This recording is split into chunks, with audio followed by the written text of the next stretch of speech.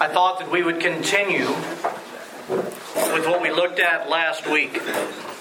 Last week we talked about the idea of taking our thoughts captive, as St. Paul speaks of. And I drew on the board again what I had last week, and my apologies. Evidently some of you were trying to take some snapshots to remember it. I'm going to leave this up for a little while after Sunday school today, because this is the process of what we deal with. If we remember, we talked about this, that every thought comes from something. Every thought comes from either an internal influence or an external influence at any moment of our day. That influence presents this Greek word that we looked at last week, logisme, the birth of a thought.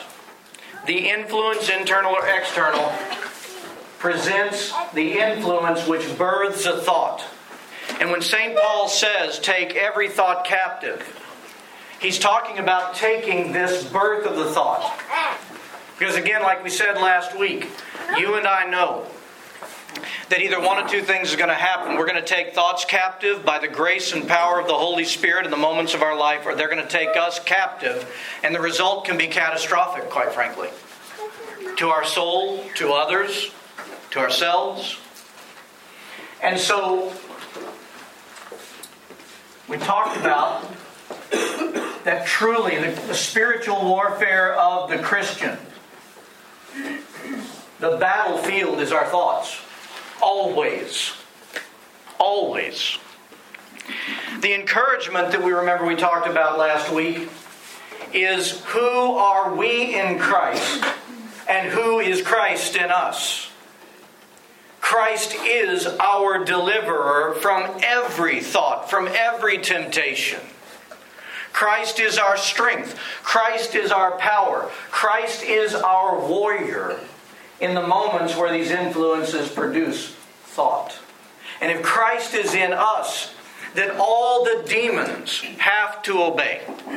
If Christ is in us, who all the demons have to obey, what real excuse do we have to offer but to cry out for mercy when we fall into sin because of our thoughts? He has given us Himself, who He is, all that He is.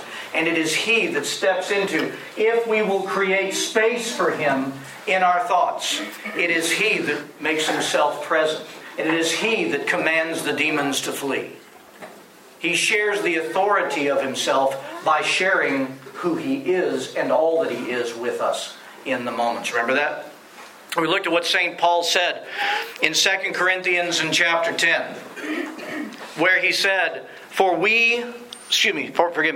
though we walk in the flesh, that's this frail stuff, fallen, we do not war according to the flesh. That is, we don't war from the limitations before Christ, before our baptism, before our being filled with the Holy Spirit. This is not how we wage war in our frailty. We wage war with the fullness of God in us. For he says, the weapons of our warfare are not carnal, but mighty in God, for pulling down strongholds, for casting down arguments, and every high thing that exalts itself against the knowledge of God, bringing every thought into captivity to the obedience of Christ. Why are the weapons not carnal? Which means, why are they not limited to our frailties? Why are they not weak and unable to do anything? Because the weapons of our warfare are not weapons, they're a person. Christ in you, the hope of glory. Okay? And we talked about the necessity, and this will close the review. The problem is not that we have thoughts. And remember what we said. These pinprick birth of thoughts are never sin.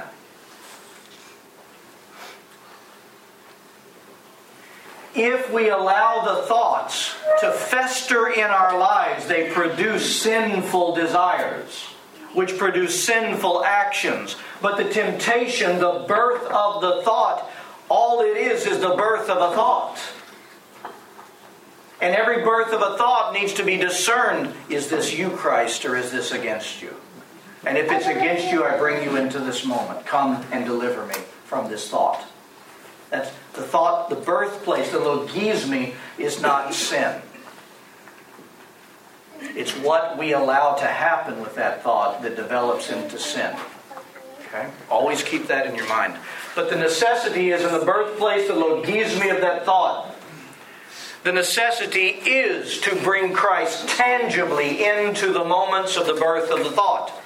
Which means immediately, we talked about various means that we can bring Christ. Well, let me rephrase that. I say bring Christ in. I want to change that. It's not true. What can we do to reawaken ourselves that Christ is already fully present? That's better, isn't it? Yes. That's more true. Christ hadn't gone anywhere. Christ doesn't depart from His people. We allow ourselves to depart from Him in our thinking, in our reality, in the way in which we live. So we need to do something to reawaken ourselves to the fact that Christ is fully present at the birthplace of a thought. So we talked about various things we can do. We talked about, I asked the question, what can we do? And some of you said the Jesus prayer. Lord Jesus Christ, Son of the living God, have mercy on me, a sinner. Keep saying it until the thought diminishes. Because Christ awakens us to His presence. We awaken ourselves to our fellowship with Him in that moment. Making the sign of the cross, somebody said. Absolutely. And I read you the quote, and I'll read it again. And there are many quotes of the Fathers, but I do love this one from St. Athanasius, who said, by the signing of the Holy Cross and life-giving cross, devils and various scourges are driven away. For it is without price and without cost, and praises Him who can say it. The Holy Fathers have by their words transmitted to us, and even to the unbelieving heretics, how the two raised fingers and the single hand reveal Christ our God in His dual nature, God and man, but single substance, one person. The right hand proclaims His immeasurable strength, His sitting on the right hand of the Father, and His coming down unto us from heaven. Again, by the movement of the hands to our right, the enemies of God will be driven out. Why? Because Christ sits on the right hand of God in the seat of authority. Christ, who is God, the right hand of the Father, the authority. As the Lord, when we make the sign of the cross, triumphs over the devil and his unconquerable power, rendering him dismal and weak in the moment. There is grace. There is power in the action that Christ, through His church, has given us. And it awakens us to all that we have never been without. It awakens us to things we've never been without. It awakens us to what is there. It pulls the blindness off of our eyes for a moment while we have this thought that we know darn well is not of God. And we let Him come into the moment. Our Lord's Prayer is another one, for in that we not say, deliver us, and make the sign of the cross when we say, deliver us. Deliver us from evil. These are all good ways to bring Christ into the moments. And we want to continue this thought today. And what we want to talk about today is, now that we understand we need to awaken ourselves to Christ in those moments, how about we talk about our posture? How we do this? What position are we warring from in our thought life? That's what we want to cover today. I read a reading of the Fathers that I'm going to share with you in just a minute, but it awakened me to something in my fatherly relationship with my children when they were young. So, living in New Orleans, and the kids growing up in New Orleans, particularly Jonathan and Jesse, I think Elizabeth was 7 when we came here, or something like that. But I remember when my boys were young, and when I was taking either one of them or both of them on a walk, anywhere in the city. You know, from time to time, kids can get scared of things that they see. Even when we go to such a pleasant place in New Orleans, a beautiful place, City Park, with all these gorgeous rows and rows of Spanish moss-filled oak trees. And we go and let them climb on them. You know, people bring their dogs to the park. How does a child react to a dog that he's never seen before, especially one that's a little bit bigger than him? Okay, so I want you to let's revisit this with me, because this is what came into my mind. Then I'll share with you the teaching of the fathers. So I'm walking, let's say it was Jonathan. I had Jonathan with me at City Park, and this actually happened one time. And there was a dog that was bigger than my son. And the dog was getting kind of close to us. Do you think Jonathan had thoughts of being threatened? Of course. As a child? Of course. Yeah, right. What do you think his response was? To run out and beat the dog? No. Oh, no, that is not what my son did. Because I would have put him on a leash if he started doing such things. No. What do you think my son did? He ran not only to me, he ran behind me, and I lost circulation in my leg. Because he ran behind me and he grasped onto my leg. That was his reaction. When he struggled with the first thought of being threatened, he ran to Daddy. He ran behind me and wrapped tightly to my leg. Because what do you think? Let's work it through a child's mind, even though they're not verbalizing this. What is that action? All of us have experienced that with our children from time to time. What's processing in their minds? If they do what? If they can just get behind Daddy, what are they thinking? You're going to protect them. They're safe. Daddy will protect me. My Daddy will protect me. That, whatever is threatening me, will not hurt me if I'm latched on to Daddy and I've got him in front of me. Is that not true? That's precisely what's going on in a child's mind. So why can't we live as adults as children? To a heavenly Father. Our job is not to destroy Satan. His authority has already been wiped away by our heavenly Father through Christ. Let me read to you now the quote from the Fathers. This comes from Saint Barsanuphius and John. They were monastics. They were ascetics in the early church, 4th and 5th century. Listen to what they say. Do not contradict thoughts suggested by your enemies, for that's exactly what they want you to do, and they will not cease from troubling you. But turn to the Lord for help against them, laying before Him your own powerlessness, for He is able to expel them and reduce them to nothing. Let me read that again. Tell me if this is not what's in a child's mind with a father when they feel threatened. Do not contradict thoughts suggested by your enemies. In other words, don't wage war with the enemies. Don't let your focus be the enemies. For that's exactly what they want. And they will not cease from troubling you. But turn to the Lord for help against them, laying before Him your powerlessness. What do you think the Kyrie is? It's not just, Lord, have mercy on me over my sins. That's definitely true. But Lord, have mercy on me, for I am incomplete, frail, and still in the process of healing. You must be my strength and my refuge in every moment of my life. Kyrie eleison. Lord, have mercy. Christ, have mercy. Lord, have mercy. Laying before Him your own powerlessness. For He, not you, He is able to expel them and reduce them to nothing. To give you another physical example from my life that I've used before. And I tell you, what I'm about to describe to you with this physical example truly was my approach to spiritual warfare for a long time, until I came into the church and learned differently. It's made all the difference in the world. I've told you many times I used to go dirt bike riding with my dad. And when I first started dirt bike riding, it actually used to tickle him how I would continuously get stuck in the ruts. when you're riding on a path, and we were doing like enduro-style riding, so hill climbs and all through the forests and all of that. Beautiful, love doing it. But it's challenging. And many bikes would ride through there, and when many bikes ride through, particularly after a rain, what does it create? Ruts. And those ruts can throw you off a bike. The ruts are dangerous. Man, I used to get into those. I was a rut puppy. I used to get into those ruts for some reason, and I would have trouble getting out.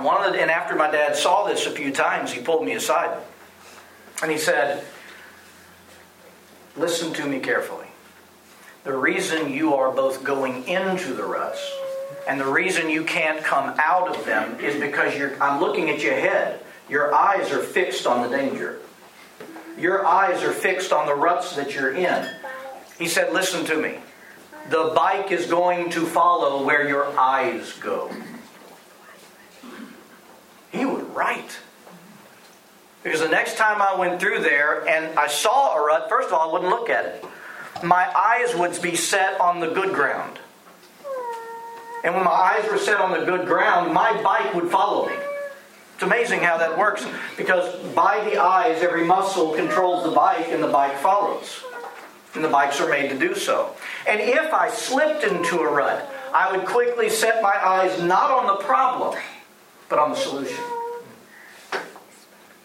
My eyes would go onto the good ground and the bike would climb right out of that rut. And off we go. You getting it? What do?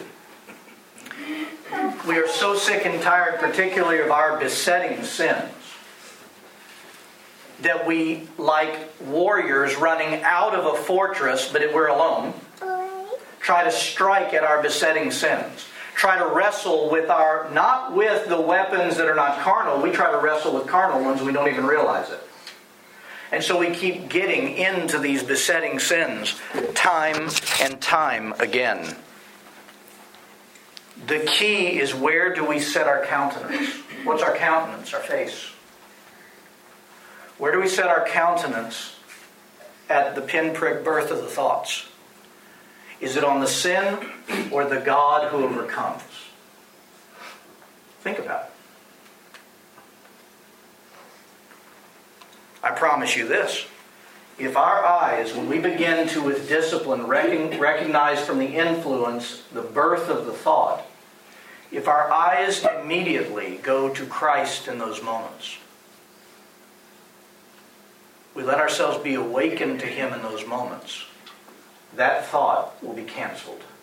That thought will diminish because Christ is in us. I read a book, another thing to give you another example of this. This was 15, 20 years ago. There's a book by someone named Dr. Ted Roberts. He was a Protestant pastor at the time that he wrote this book. But Dr. Ted Roberts was in his early adulthood, was a bomber in Vietnam.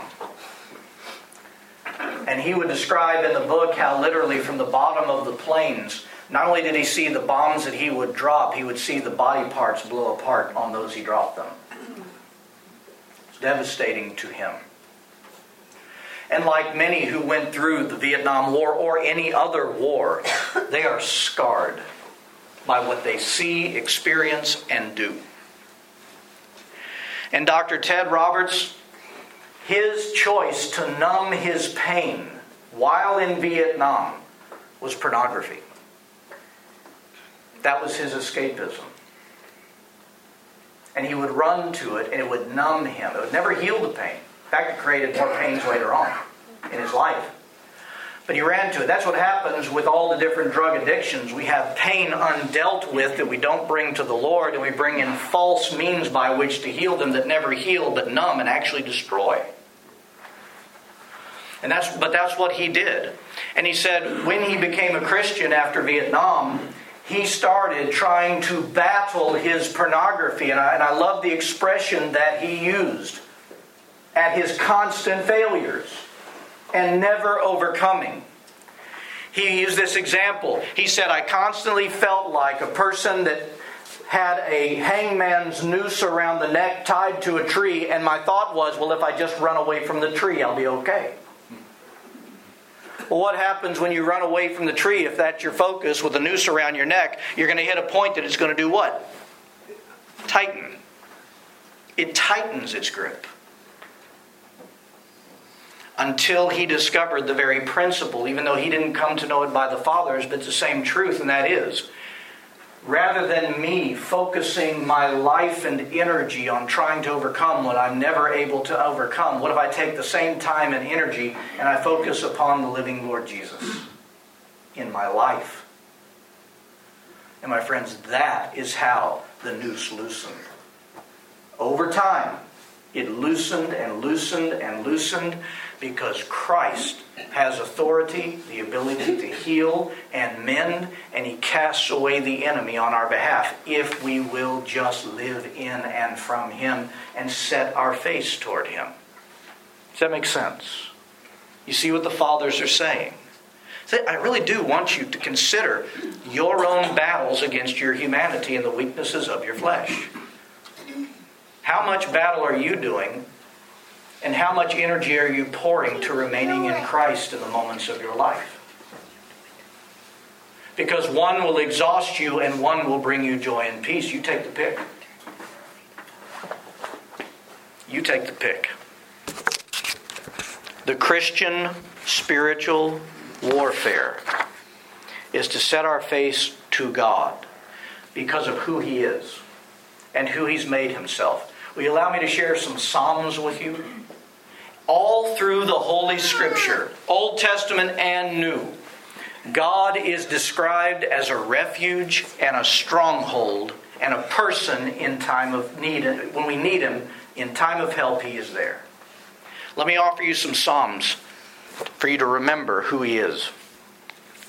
First, Psalm 91. And I love how this psalm starts, because it starts with the idea of one placing themselves in Christ, making Christ their dwelling place. Here's the psalmist's words.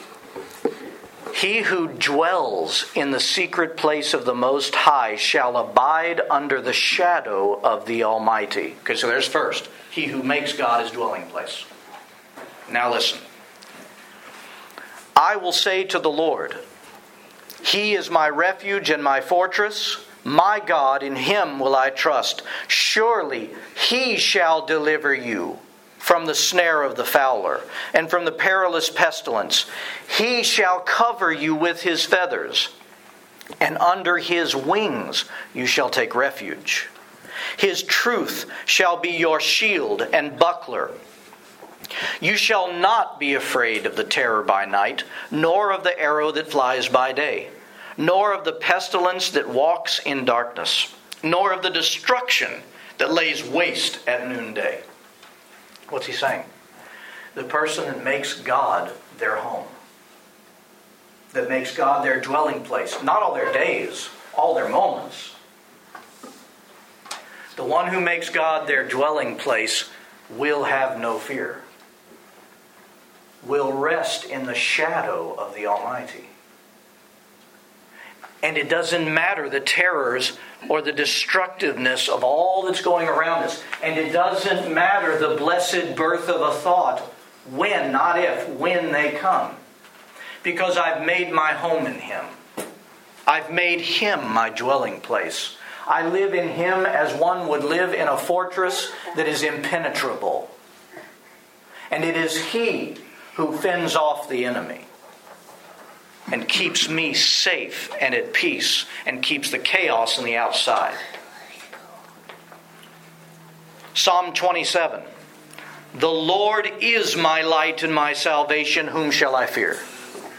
The Lord is the strength of my life. Of whom shall I be afraid? One thing I have desired of the Lord, that will I seek. Listen to this.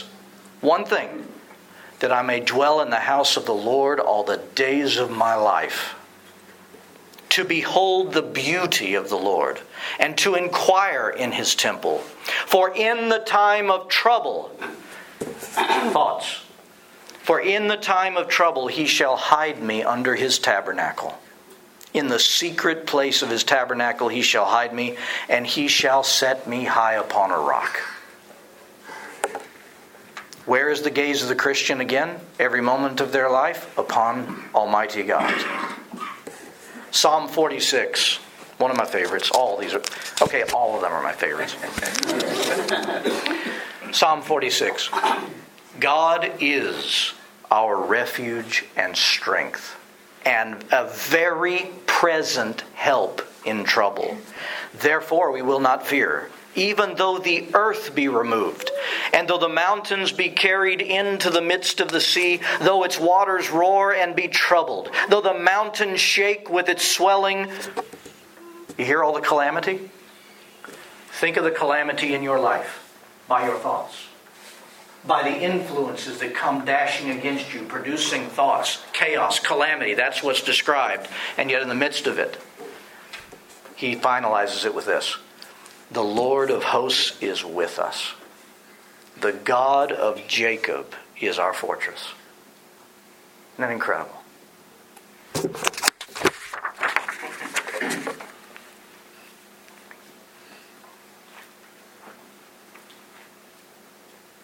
The problem we have, I alluded to it last week. The problem we have is we live a compartmentalized life. I want you to think about it. We live a compartmentalized life. Let me walk you through what I mean by that. Okay, so we all know about the hours of prayer, and let's assume we're all doing them for a second. A compartmentalized life looks like this. Okay, I get up, I sign myself with a cross. Beautiful. And I go before my icons and I pray. I've taken care of that, thank God, rightly so. Okay, I go about my day. I go to work. I go to watch my kids. I go to watch my grandkids. I go to the grocery store. I go do this. Somehow I've detached from what I started with. Okay, then, let's say by discipline we hit noon. We're faithful. We go before the icons and we do our noon prayers. Or if we're in our offices or lunch places, whatever it is, we do our brief noon prayers. Excellent. Thank God. We depart from that and go about the second half of our day. Till we come to evening prayer. Do the same thing. Then, we got to get the kids ready for next day. We got to do and our minds, and all those things are not wrong. It's life. The problem is we've compartmentalized spirituality from physical existence. When the life of the Christian that finds rest in God, there's no compartmentalization. They do the prayers in the morning, and somehow in the back of their mind, even when they're on their tasks, there's a thought, God is present. And every now and again I go to Him because I'm struggling with something in this moment. In any of those tasks or duties or very real things in life, the one who lives the non-compartmentalized life is aware and awakened to the fact that Christ is present in every moment of my day. You see? That's what we have to get to. Why do you think Paul says pray without what? Ceasing. Non-compartmentalized faith. Non-compartmentalized experience with a living God who we have become His. We have become His temple. And He wants us to make Him our refuge. Isn't that a beautiful concept? He has made each and every one of you His temple, the place where He dwells. And He wants us to make Him the same. And there we have oneness with Christ. There we experience union. There we experience not only victory, but sustained peace from all the chaos. We have to get there. Is it any wonder? We're all familiar with Ephesians 6, the armor of God.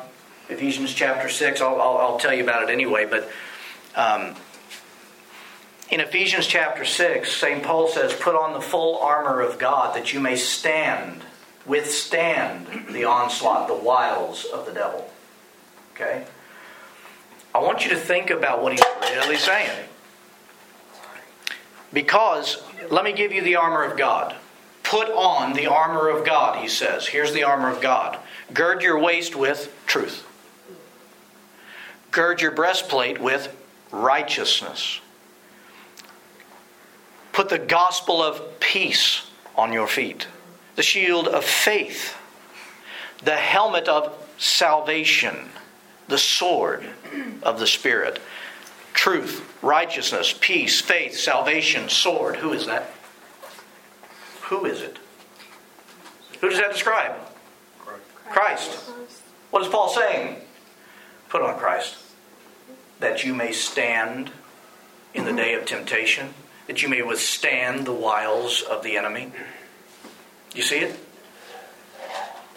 Now, Paul uses armor in warfare because there is such a thing. But the reality is the armor of the Christian is their Savior. The armor of the Christian is their Savior and no other. And so we put on Christ. I want to be very clear as we conclude. Thoughts. Thoughts that we are to take captive by the work of Christ in our lives are not just temptations to actions of sin. Those aren't the only things that destroy us and keep us captive. There are all other types of births of thoughts that if we let entertain in our minds and fester, they take us captive. Let me give you some examples of some other ones. Anxiety. Anxiety is something that will divide us from God and keep us in bondage. And there's always the influence with a pinprick birth of a thought that brings about anxiety. Let me give you some more. Depression. Depression is not of the kingdom of God. Depression is in the fallen world. God can mend the cause of depression if we are living in Him. We can be released from its bondage. How about doubt? Lack of faith? How about self-hatred and self-loathing? These are not things of the kingdom of God. How about the satanic shame that we've talked about many times here in this room and I've talked about from the pulpit? That all shame, not godly sorrow. Godly sorrow produced by the Lord who shows us where we're not like Him, the ways that our soul is being damaged. And the godly sorrow over what we see is actually Him drawing us into Himself so that He can heal it and mend it. Satanic shame says, look at what you've done, you dare not go before God, run away. That's a thought, isn't it? And there's a birthplace of it, by an influence. Do you see how thoughts are more than just, I'm going to go commit adultery on my husband or wife, or I'm going to go, you see what I'm saying? Some of these things we consider major sins, anything that divides us is a problem, my friends. Because our Lord doesn't want any. He came to mend the division. Did He not? So when we talk about taking thoughts captive, we talk about thoughts being the battleground. I want to conclude with St. Porphyrios of Mount Athos. I love this. Listen to these words, because it fits right in with the whole flow of what we've been talking about. He teaches, do not fight to expel the darkness from the chamber of your soul. Open a tiny aperture for light to enter, and the darkness will be dispelled. I'm going to read that one more time. Do not fight. Remember what he's talking about. So where are we going to set our face? Where are we going to set our face? He says, do not fight to expel the darkness from the chamber of your soul. Rather, open just a tiny aperture for light to enter in, and the darkness will disappear. The life of the Christian, and I'll probably say it 10,000 more times before our Lord takes me, unless He takes me right now.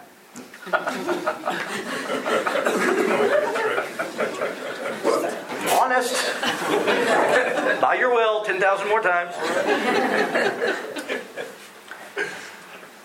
The salvation of the Christian, the life of the Christian, the victory of the Christian is 100% predicated. The fight that we have is not against our enemy. The fight that we have is to remain in Christ. That's the battle of the Christian. And the one who battles toward Christ Christ rushes towards. And you create that, just like St. Porphyrius said, just that little aperture for light to come in. And it'll be blinding in your soul. Does that help? Let's stand.